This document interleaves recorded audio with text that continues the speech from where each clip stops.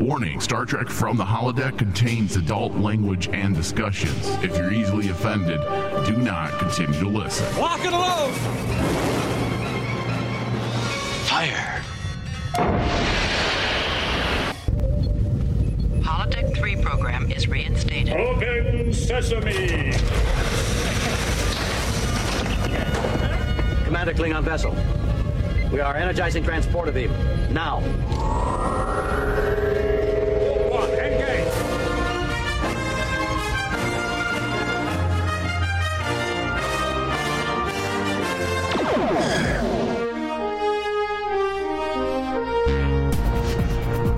Welcome, everyone, to Star Trek From the Holodeck. I am Michael, your host. You can find this show wherever you listen to podcasts. Just search From the Holodeck.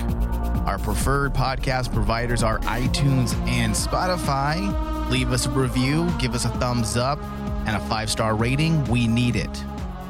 Hello, David. How are you? How's it going, everybody?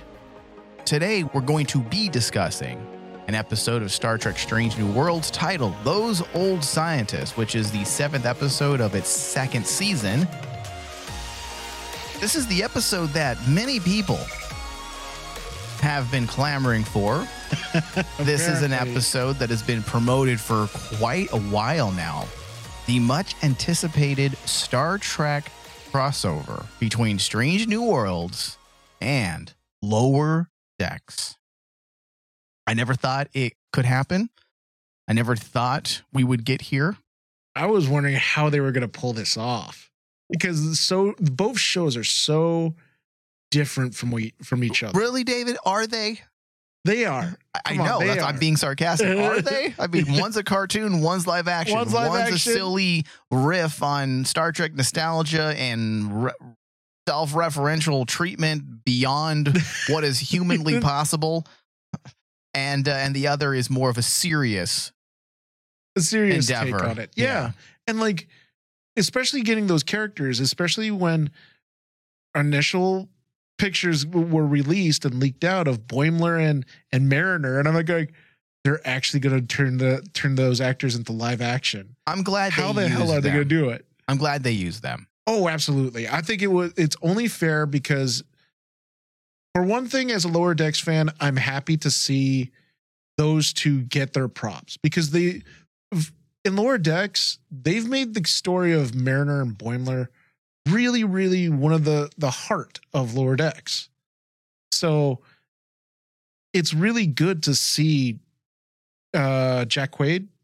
I think that it's Jack, right? Yeah, Jack Quaid. Jack Quaid. Yeah. And see him to be able to play Boimler and bring Boimler to life relatively realistically. Like, if you watch Lower Decks, Boimler is like so neurotic and so out there, to the level beyond human comprehension. I kept trying to figure out how the hell are they going to make this character work? But sure enough, because bringing it to live action and also showing the fact that Jack Quaid's a really good actor, he made Boimler believable. Well, we all knew Jack Quaid was a good actor. If you watch The Boys, you know the guy is great at what he does. I mean, he's also from, his father is Dennis Quaid. Dennis Quaid's amazing. He's got those genes. He's got the DNA for the acting chops. Yeah. I was a little cautious going in, just wondering what they were going to do with the two of them, Mariner and Boimler, how it would work. Are they going to make them act like more realistic versions of themselves? Because we know whenever you look at Star Wars, for example, the animated characters, when they're translated over to live action, they're not their animated forms. Now, their characterizations, their stories, their history is identical. Obviously, it's all canon. But the way the performance is vastly different. You can't have, for example, Star Wars Rebels, which at times is very kiddie. You can't translate that over to live action and expect anyone to take it seriously. Oh, yeah. And yet the Strange New Worlds producers decided, no, fuck that. We're going to keep them exactly how they are. And we'll make it work. And that's quite the risk they took, because if it was me and I was given this, in script form, I was like, no, let's let's neuter them a bit. Let's give them their personalities. Let's give them their history. But these cartoon antics just don't belong in live action. But it did work. It did work. It did in its own way. Now, if they were to bring them back again, you can't constantly do this. No. And if they ever make a live action version of these characters, they can't do that in an ongoing series. It would be silly and just outright laughable, but it did work in the context of this specific episode. And I think that's the important caveat to this episode, to treat how to look at this episode is like, it works here.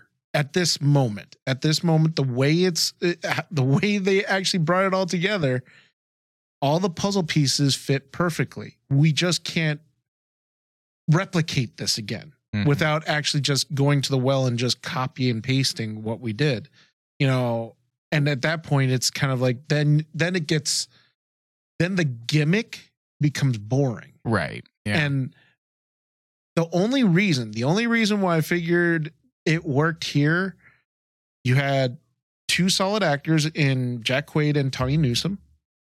And honestly, the only one I was really worried about, I know everyone was talking about Boimler, but like the one that I was really worried about was Mariner. Because she isn't an experienced live action actor like Jack Quaid is. Yeah. On top of that, the character of Mariner just would not fit. In normal Star Trek circles, Mariner does not fit anywhere.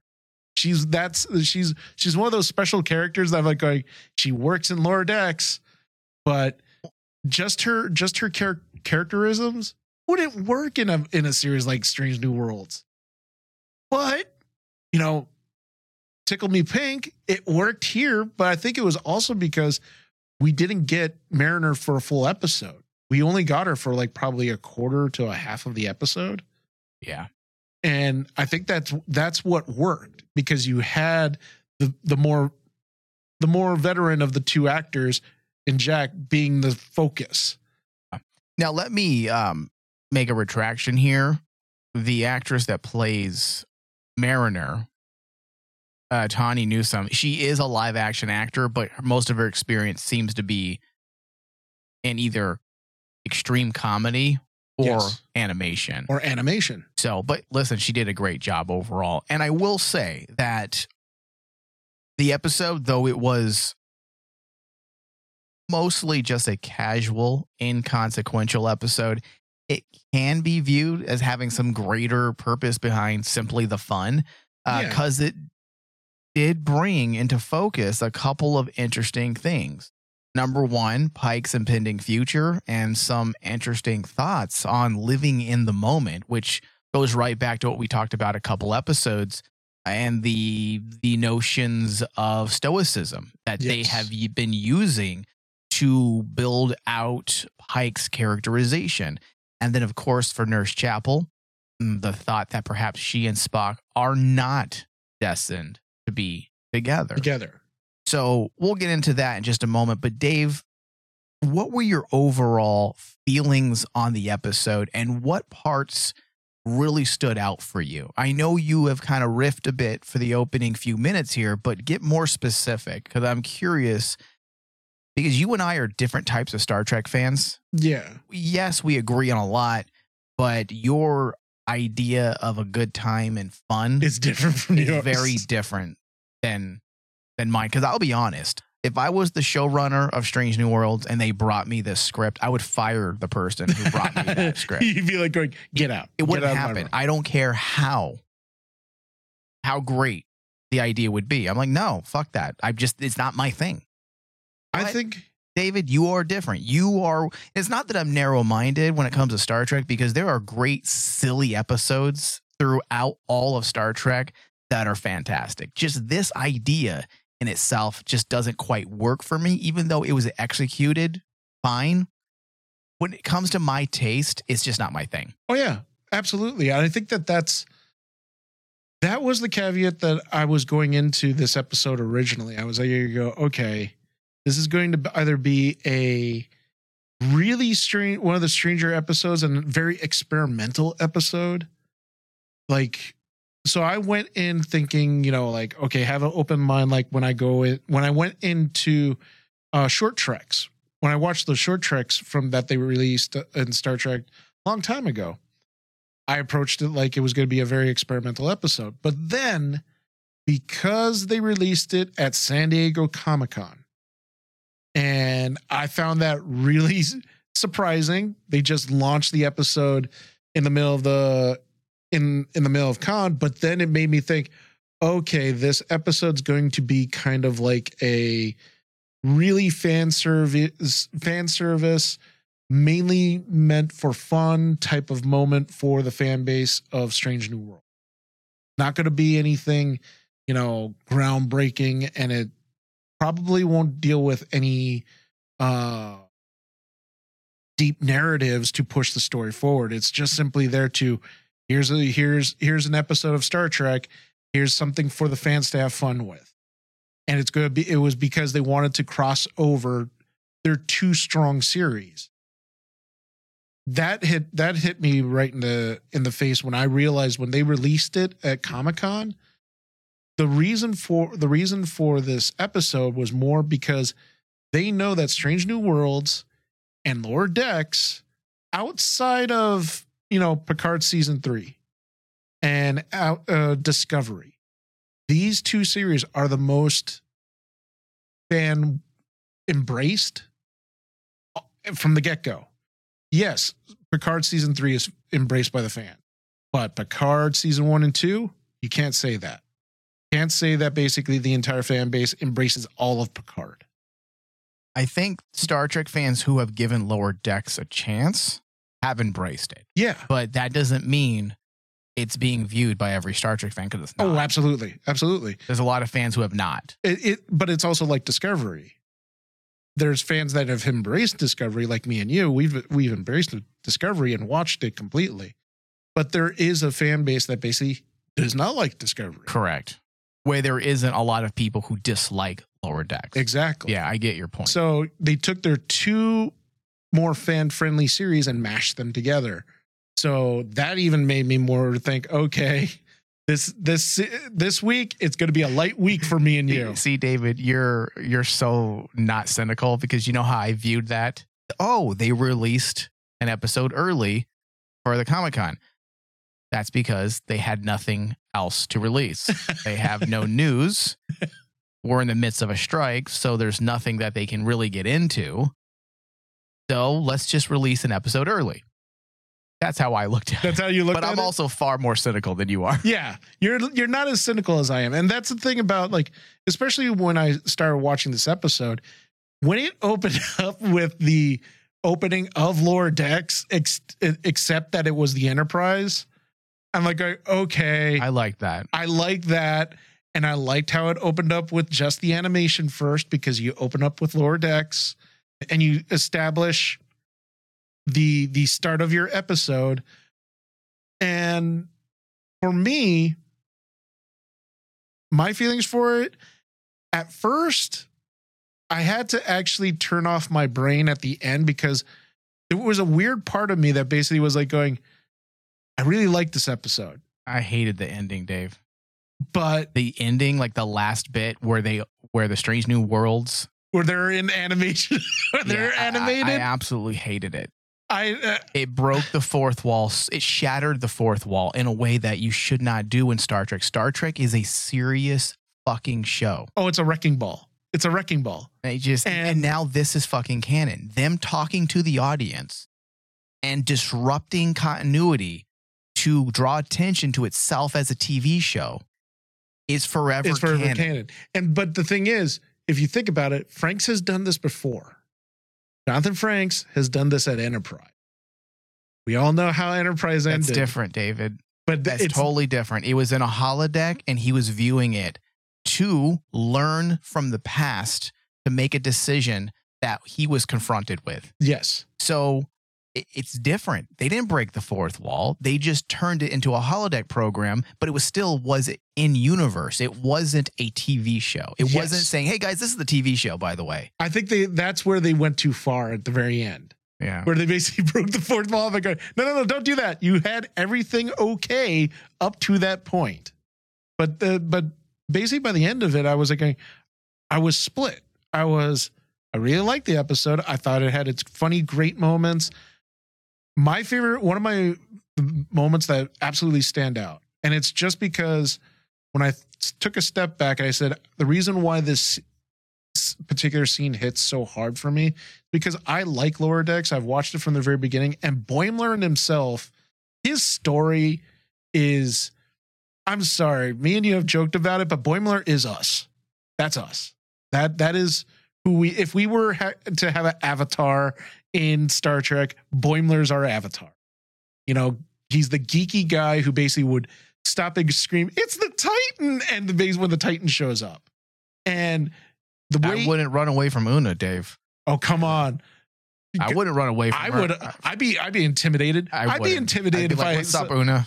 If Jerry I'm Ryan, Ransom, okay? If Jerry I'm not Ryan Boimler. in her prime walked up to you in 7 of 9 garb, come on, you wouldn't be a little intimidated? Oh yes. A little. But I would, smoke some weed, chill out. Chill out. Like, hold on 1 second. I'll turn around. You'd see like a puff of smoke coming out. Puff of smoke. I'm like, okay, I'm ready. What's up? But that's but what Boimler did, I'm sorry, was what every Star Trek fan would do. No, I get your point. Yeah. So like my favorite scene, I did laugh my fucking ass off when Boimler power walked away. Yes. The best thing by far, and the thing I loved about that was like, that also just subtly, it tied to Una's story, because Una was worried that Boimler was, in the future, her fate is not good. Which that I feel was an interesting way to work into that meta aspect where you're speaking to the audience, because we don't know what happened to Una. So it was playing into the fact that the audience doesn't know Una's future. Yeah. So that was interesting because it played into that aspect. But the moment that I was mentioning before was Boimler talking to Pike, because that was such an awesome scene, not just as a Lower Decks fan, but also as the narrative to Pike. Yes. Because that was the time when I said, okay, I like this episode, because it finally did something for Pike. Because Pike up to this point has been on standstill. A bit, yeah. He's been a little static, his development this season. It's not been nearly as strong as the first season. Let's get into this a little bit more now. Now that I understand what you liked, your favorite moments, we can have a better conversation now. So the episode itself was directed by Jonathan Frakes and written by Catherine Lin and Bill Wolkoff. As far as success, meaning did the writers successfully bring these two series together in this crossover event? And I'd say absolutely. Yeah. It is a success. Despite some of my criticisms based on my own personal tastes, it was a successful crossover. It goes without saying that the two shows have vastly different tones. Yes. Which does include a performative component, right? I mean, Lower Decks has a more flamboyant flair because it's a comedic cartoon. Mission accomplished from a directing and acting perspective. They took a meta approach like Lower Decks typically does, breaking the fourth wall. Boimler and Mariner struggle to fit in. They stand out due to their loud behavior, specific Star Trek references, and caricature type moments. Being a cartoon, it's far more kinetic. So those are the things that I was thinking about going into this episode. Okay, how is this all going to work? And they were able to mesh those two things together, especially when Una and I believe Spock specifically call out their references. Yes. And they say, is it just me, or are there references oddly specific? So things like that help smooth the stylistic aspects of Lower Decks, because Lower Decks is pretty much nothing but references. That's what the show is. Yes. It is nothing but Star Trek references. So if you were to bring in a Lower Decks crossover and not do that, one might wonder, well, why even do a crossover if you're not going to adhere to what governs that specific show? Why just do another crossover with another live action Star Trek? So you're going to have to bring in those elements, because then you're just going to shrug as a fan and say, well, there's really no reason to have this crossover. But they adhered to what that show is by calling it out in certain ways, because you got to also realize that there's probably a lot of Strange New Worlds viewers that never watched Lower Decks, so they probably didn't immediately understand why they talk the way they do, all of their references, and that was a nice way to draw attention to it. So I did like that as well. I did too, because like also just throwing my reasoning brain into it is kind of like, I started thinking to myself and said, well, how would to Boimler and Mariner, these characters that they're meeting, they are not just like celebrities. They're not like meeting, say, Captain Picard. They are meeting essentially legends. They're meeting people like it'd be like going like me meeting Abraham Lincoln. But why does everybody need to be a legend? That's something that did irk me. Like, why is there no one in the world of Star Trek? Is there anyone just normal? Is there anyone just kind of mediocre? Every single person in Star Trek, seemingly, when I'm talking about Star Trek, when I say every single person, I'm talking about people that are in our shows. Why are all of them super relevant in history? Because in all actuality, do we really remember the navigator of a battleship from World War II? This is true. Do we really remember the doctor that was stationed on one battleship among hundreds? That seems a little silly, especially when Boimler called out Ortegas as being a war hero. Really? Yeah. And I do. That part got under my skin, because we're getting to a point where it's incestuous to where everything now is a reference, and every character now is somehow remembered in the history book. Hundreds of years later, you remember every single person. Like, I could understand if you were to say the only like certain characters like Spock, Pike, and Archer, Una. Pike makes sense. Archer and Pike, and the reason why is because Archer was the first captain that not only was the first person to be a captain of a warp capable vessel, right? Yeah, a warp 5 vessel. Is that what it was? An Enterprise. But he was also the man who ushered in a new era for human civilization because of what he did with the Federation. Yes. For all intents and purposes, he is the reason why the Federation formed. He was the diplomat out there first, blazing trails and brokering deals that united alien species, right? So yes, that makes sense for there to be some historical reference for Archer, and even Pike being the captain of the Enterprise. The Enterprise. That makes sense. Captain Kirk was saving the world. Picard saving the world. Those types of things make sense. Yes. The only time it seems strange when everyone has some historical relevance. I agree with you when they brought up the whole Ortegas thing, because it was kind of like, yeah, that's kind of a bit much. You're just making shit up now. Exactly. Like everyone is she's a war hero. When did we see this? Are we going to see this? What's going on? And listen, I've been wanting more Ortega stuff. So this isn't me undermining her relevance in Star Trek. It's like, well, okay, you just told us. Like, we've never heard this before. Never heard this. And that's the thing. That is where you have to be careful as a writer, because I'm not going to say that the writing here was perfect. It has its chinks in the armor, where I could say it because I'm Asian, but it has its dents in its armor, because like, you have those moments like what you said, Ortegas, the wrecking ball in the very end, because they just had to push the boundary even further. And I was like going, no, know your boundaries, know your lanes, stay in your lanes. As a writer, it's funny because like me and you back in the day when we were in writing class, what is the one rule we've always been told? Know the rules, know how to bend them.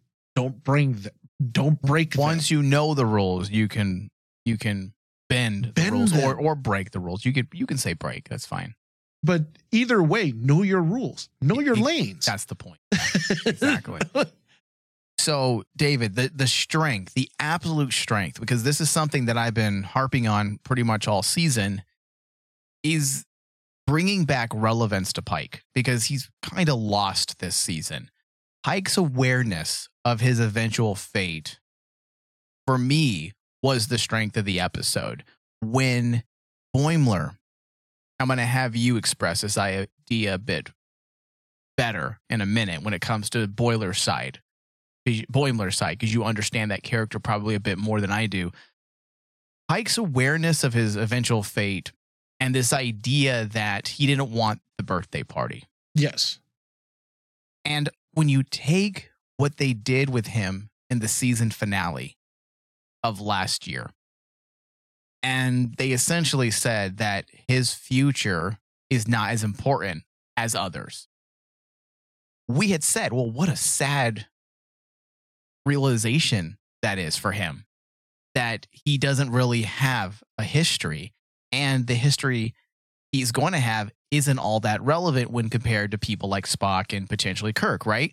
Well, this gives him that win, that people do remember him in the future and that he is important in the future. And that's something that brings back the existential dread that he may be feeling, but it gives you that silver lining, or gives him that silver lining that, okay, you know what? My future is bleak, but at least all of it matters. Yes. And that I will be remembered, that I will have a legacy.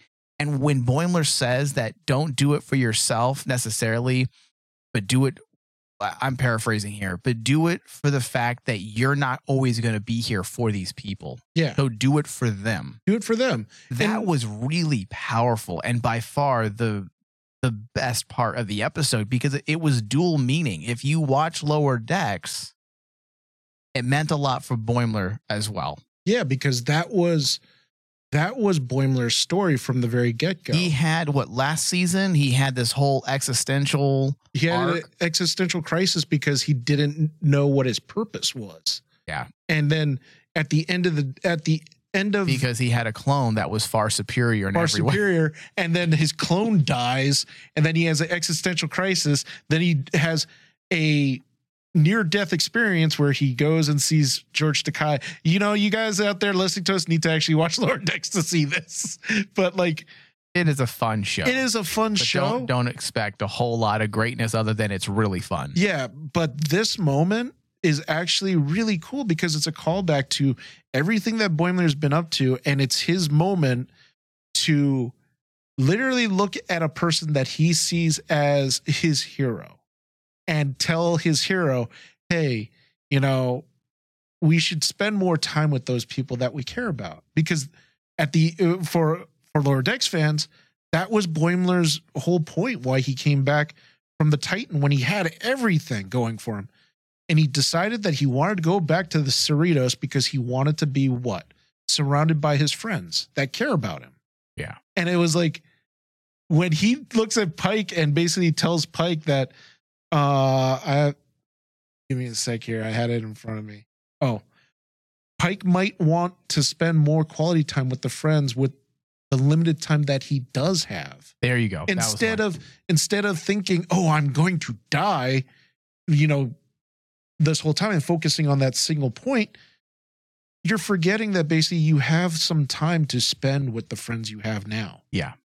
And when that happened, oh, dude, that was such a powerful moment for me because I'm going, I just saw this character in a cartoon have this crisis, and it was the ultimate lesson of him that basically his ragtag band in the Lower Decks, that's his friends, that's his family.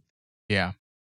And he tells that to Pike, and finally you get to see Pike come to the realization, yeah, he cares about the Enterprise crew, but if he keeps worrying about his destiny and making sure about the future, he's going to miss out on the present and missing out on that time. There you go. You worded it better than I did. That's a perfect way of saying it. And that's the strength of the episode right there, because not only is it just great, it's fantastic. What a way to frame Pike in a way that we haven't really been given this season.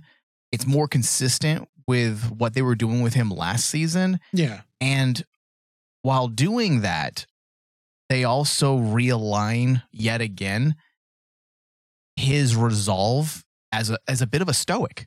Yeah. You know, even though I don't think in universe the character thinks I'm a stoic, but the writers themselves are using notes of stoicism to craft his characterization, as we discussed, I don't know, 2 or 3 episodes ago. Yeah. And here again, because that's what you just explained, how Boimler, his whole conversation with Pike is, that's literally a page taken from the Stoics. The Stoics. Yeah. And it's like he's learning that from some lower decks, nobody. And it just shows a great maturity for people who follow Lower Decks. It shows a mature side of Boimler that we don't often see. We don't see. Yeah. And that's the reason why also, if there is a knock on this episode, I would say that this feels more like a Lower Decks episode than a Strange New Worlds episode, because it does more for the characterization of Boimler. Yeah. And because it showed maturity in him. And maybe this was a creative attempt to just promote Lower Decks, to help that show stay alive. So only time will tell. Hopefully people do make that transition and go check out the show, because even though I didn't feel like this was the greatest episode of all time, I do enjoy Lower Decks. Yeah. Because honestly, Lower Decks is supposed to be taken not seriously. It's not. Yeah. There's no way you can take that show seriously. There's a Rick and Morty vibe. So people out there, if you're new to that type of show, to Lower Decks, that's the showrunner. Mike McMahon was one of the showrunners for Rick and Morty. So if you understand that show and its comedic flair, I guess, it's very much on par with that. It's not as sexually explicit, but it does go there at times. But it's not consistent like in Rick and Morty. Yeah. Okay, David. So on top of that, we had the Chapel and Spock stuff. And there wasn't a whole lot, but there was enough to continue the idea of what's going to be happening with them down the road. And I'm sure what happened in this episode in the turbolift between Boimler and Chapel will be drawn out through the rest of the season. There's going to be some introspection on the part of Chapel. Maybe not Spock, but Chapel herself. If she feels like there's no future between the two of them, I don't see her continuing with a relationship like this, because she's a practically minded character. Well, it makes it even more complicated when Boimler has a discussion, not with just Chapel, but with Spock.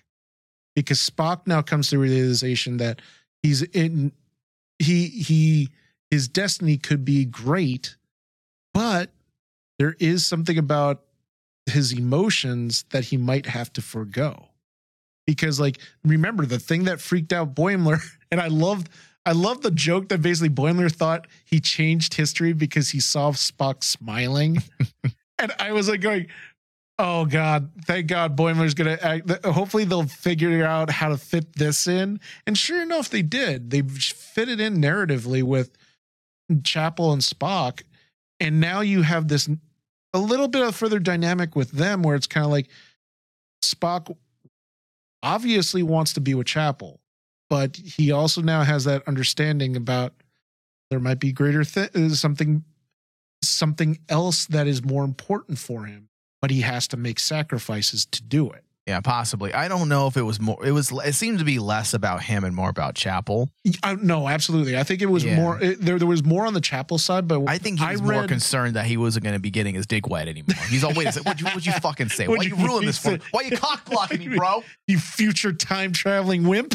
But the Chapel, but I do agree with you. The Chapel stuff is, I think, much more stronger. Yeah, because it just makes that. It makes that relationship between Chapel and Spock even more.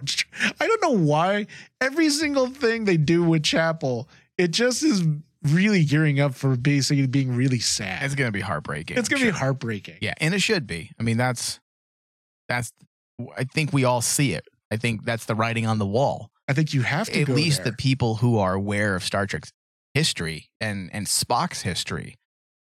And Chapel is obviously a very small part of that history, unless we find out that, as I said a couple episodes ago, the reason why Spock decided to do the Kolinar was because he was heartbroken because the relationship didn't work. Oh my God, if they go that route, dude. If they do that, suddenly she becomes extremely relevant to the shaping of who Spock becomes. And that would be actually a smart play.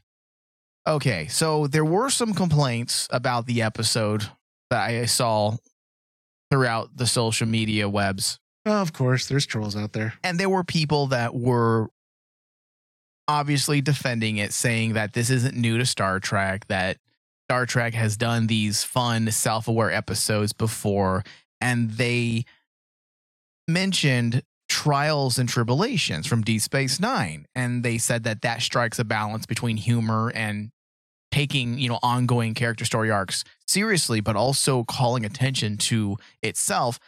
But I would disagree with that rebuttal because it's vastly different. Trials and Tribulations was an episode that was aware of and let me start over.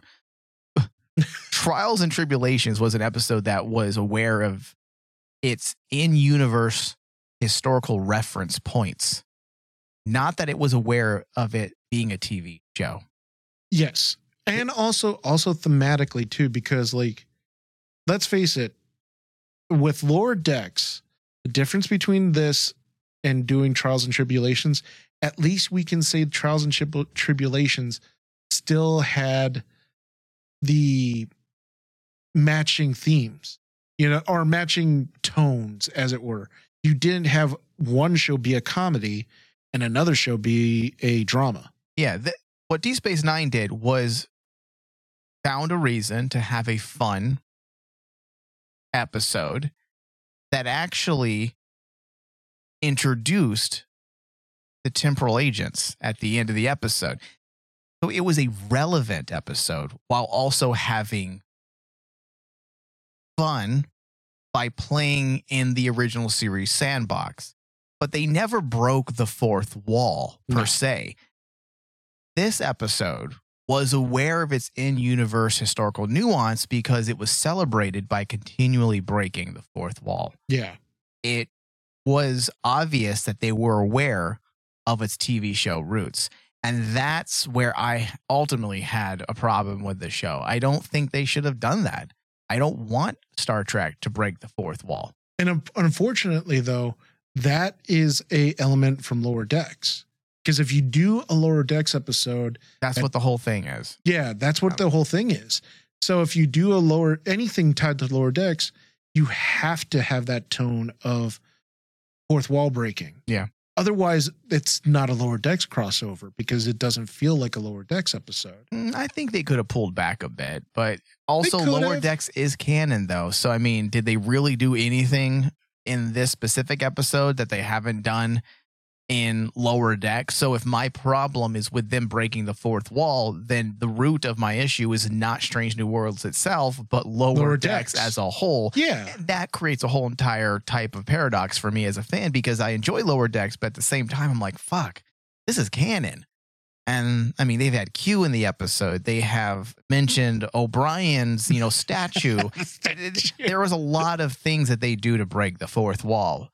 But because it operates a different medium, a different space, I have swallowed that and just dealt with it. But once you cross over into the live action medium, suddenly I start to have a little more issues. Now, in the act of fairness, I will say that my issues will not reflect in my final thoughts or my RMD score because that wouldn't be fair. You have to judge episodes based on what they are. And when you look at what they did with this episode and how it was written, it was just fine. It was adequate. So my RMD score is 88% for this episode. Dave, what about you? And give me your final thoughts. My final thoughts of this episode, as I said, I went into this very conflicted. I left very conflicted. But after thinking about it, I really liked this episode. I ended up giving this particular episode a 90 because I felt it stayed true to both series. I do agree with you. They could have actually made this just a little bit less Lower Decks than Strange New and more Strange New Worlds in what I would figure is tone and feel, because like there were jokes that landed, but there were also jokes that just did not land, and moments that didn't land. You know, like I'm with you. The last moment where that's the Enterprise only crew, thing that didn't land. Everything didn't else land did with me. work. That didn't land with me because Comedically, that's not what that show is built for. You know, that's not what that show is built to do. If they were to do it, say in the Lower Decks, quote unquote, Lower Decks universe, then it would have been okay. That makes much more sense. But because they did it in the Strange New Worlds verse, it kind of left a bad taste in my mouth. And I get it. Like the drink was, you know, apparently hallucinogenic. Yes. I get that. But overall, I think the narrative story that they were telling in this one hit me more. And I felt it flowed really nice between all the characters really nicely. But I also have to tell myself, and I had to take a step back and say, how much is that me saying that as a person that's looking at this critically and saying that the script is really good? Or is this me as a fan of Lower Decks? Because the stuff with Boimler was really good, but the only reason why it's good is because I know about Boimler's story. Makes sense why. Now it makes sense why Boimler tells this to Pike, because Boimler went through it. Yeah. And it also makes sense that it was him that said it, because he's the fanboy in Lower Decks. He's the fanboy in Lower and Decks. He understands all these characters and where they came from. And maybe that's the justification for him calling out Ortegas as being a war hero. Because he's the fanboy. He loves everything from the past. And on top of that, the reason why also I threw out there is, okay, he's probably fanboying over everybody is because they're on the Enterprise. We all know Lower Decks set the standard that basically the USS, there is a hierarchy in ships, and the Enterprise is all the way up there. They're considered the tip top of Starfleet, while the USS Cerritos and Lower Decks crew, they're considered scum class. So scum class. Is that a new class of starship?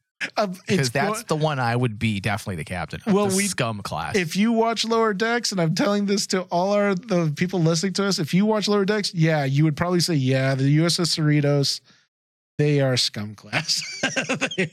Now, it's interesting, David. There's one moment of them breaking the fourth wall that I did like, and it was when Ransom was talking about how hot Una is. Because if you guys aren't aware, Jerry O'Connell, the voice actor for Ransom, is actually married to Rebecca. That was one of the jokes that landed for me. Remain. Yes. Yeah.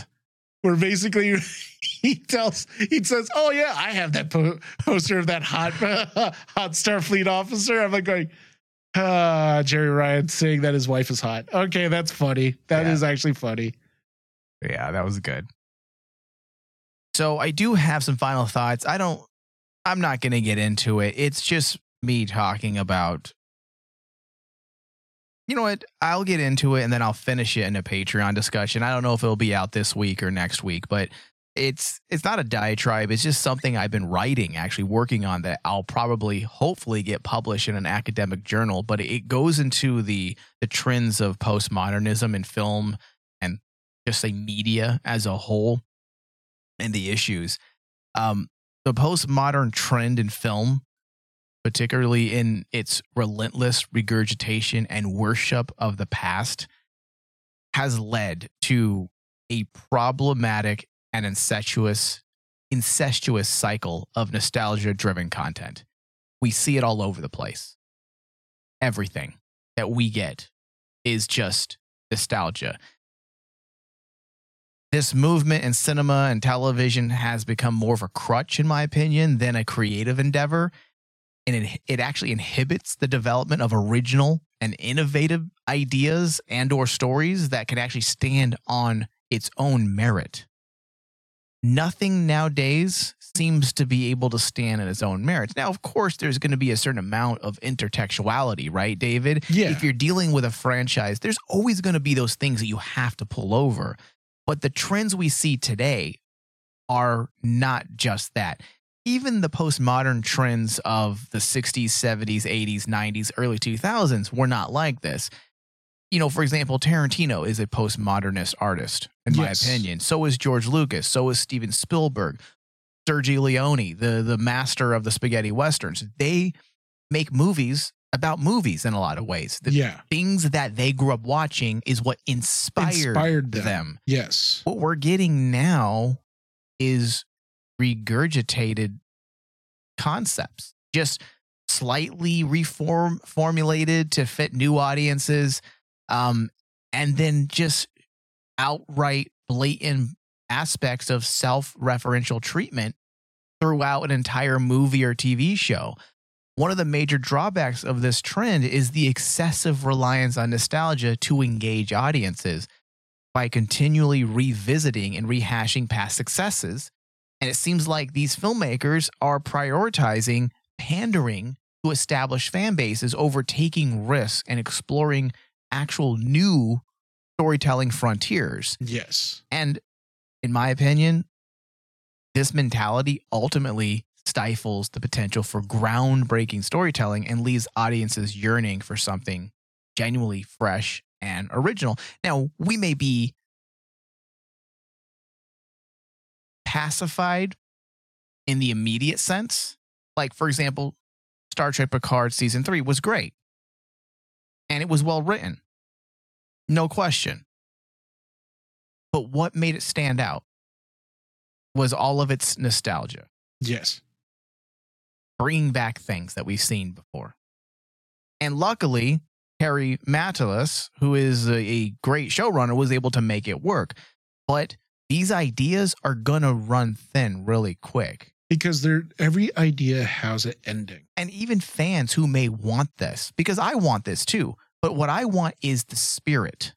I want the spirit. I'm about nostalgia. I want something to feel like it belongs, right? Yes. But that doesn't mean I want to see the same things over and over and over again. That's why I stand by the fact that I feel like Star Trek Discovery is one of the best Star Trek franchises within this new era because it dares to be different. It's trying to do something different. It has problems, but it's trying to stand on its own 2 feet. Yes. Star Trek Picard Season 1, even though I had major problems with its execution, the writing was not good. There's a reason why Shaban was sent home with a pink slip. I was about to say, did they send him home with like a detention thing? Because the execution was not good. It just wasn't. But the ingredients were original. Yeah, the ingredients were... It was fantastic. Taking things we're familiar with and making something new. That is what we need to do with stuff like Star Trek. Unfortunately, because it didn't do well, and most of the Star Trek fans as a whole didn't really get on board with that season. There are a large group of fans who did because they like Picard. But there are a lot of criticism from a lot of different people, from actual critics, academics, as well as fans that said the series just felt off. It just wasn't written very well. But because studios are stupid, they didn't understand that it was the writing. The problem was the writing, not the idea. If Matalas came in and said, you know what? I know how to write.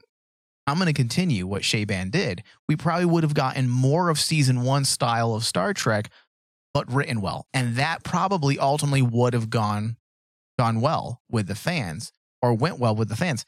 But instead, Matalas, though a good writer, these aren't negatives, he fell into comfortable territory, safe territory. Yes. And Star Trek can't sustain itself that way, because what we're going to do is every cycle, every 10 years, what are we going to do? Redo things again? Yeah. Remember when we did this? that has an expiration. What's going to happen when you can't do that? When Patrick Stewart, sad to say, he's an old man. He's not going to be around much longer. Oh, you're going to recast him and do another series in his young life. Probably it's going to happen eventually. Probably going to happen, unfortunately. But this is the reason why Star Trek died. Mm-hmm. And I've said this before. The 3 household names, Patrick Stewart's Picard, William Shatner's Kirk, and Leonard Nimoy's Spock. Those are the 3, and I would say DeForest Kelly's McCoy. 4 characters out of 50 years are household names. And of course, people know Decay. Decay has gotten famous over the last 20 years. But we're talking about their characters. Their characters. People know of their characters. People who don't even watch Star Trek know Captain Kirk, Spock, McCoy, and Picard. That's who they know. And to some degree, they know Brent Spiner's Data. But mostly it's the previous 4 I've mentioned. Mm-hmm. When you have 4 household names in 50 years, you have a problem. Yeah. You have a problem with a franchise. You're not going to be able to survive. It's not sustainable. So you have to start trying to break through that barrier and create new names that people can rally behind, because Star Trek cannot survive in a vacuum. So that's all I'll say about it. Even I agree with you. Even like people might be saying, well, look at the success of Pike. But even with that, Pike's a character that's already been established. Anyways, all right, let's end the show. Thank you, David. Thank you. Live long and prosper. I couldn't help but notice your pain. My pain? It runs deep. Share it with me. End simulation.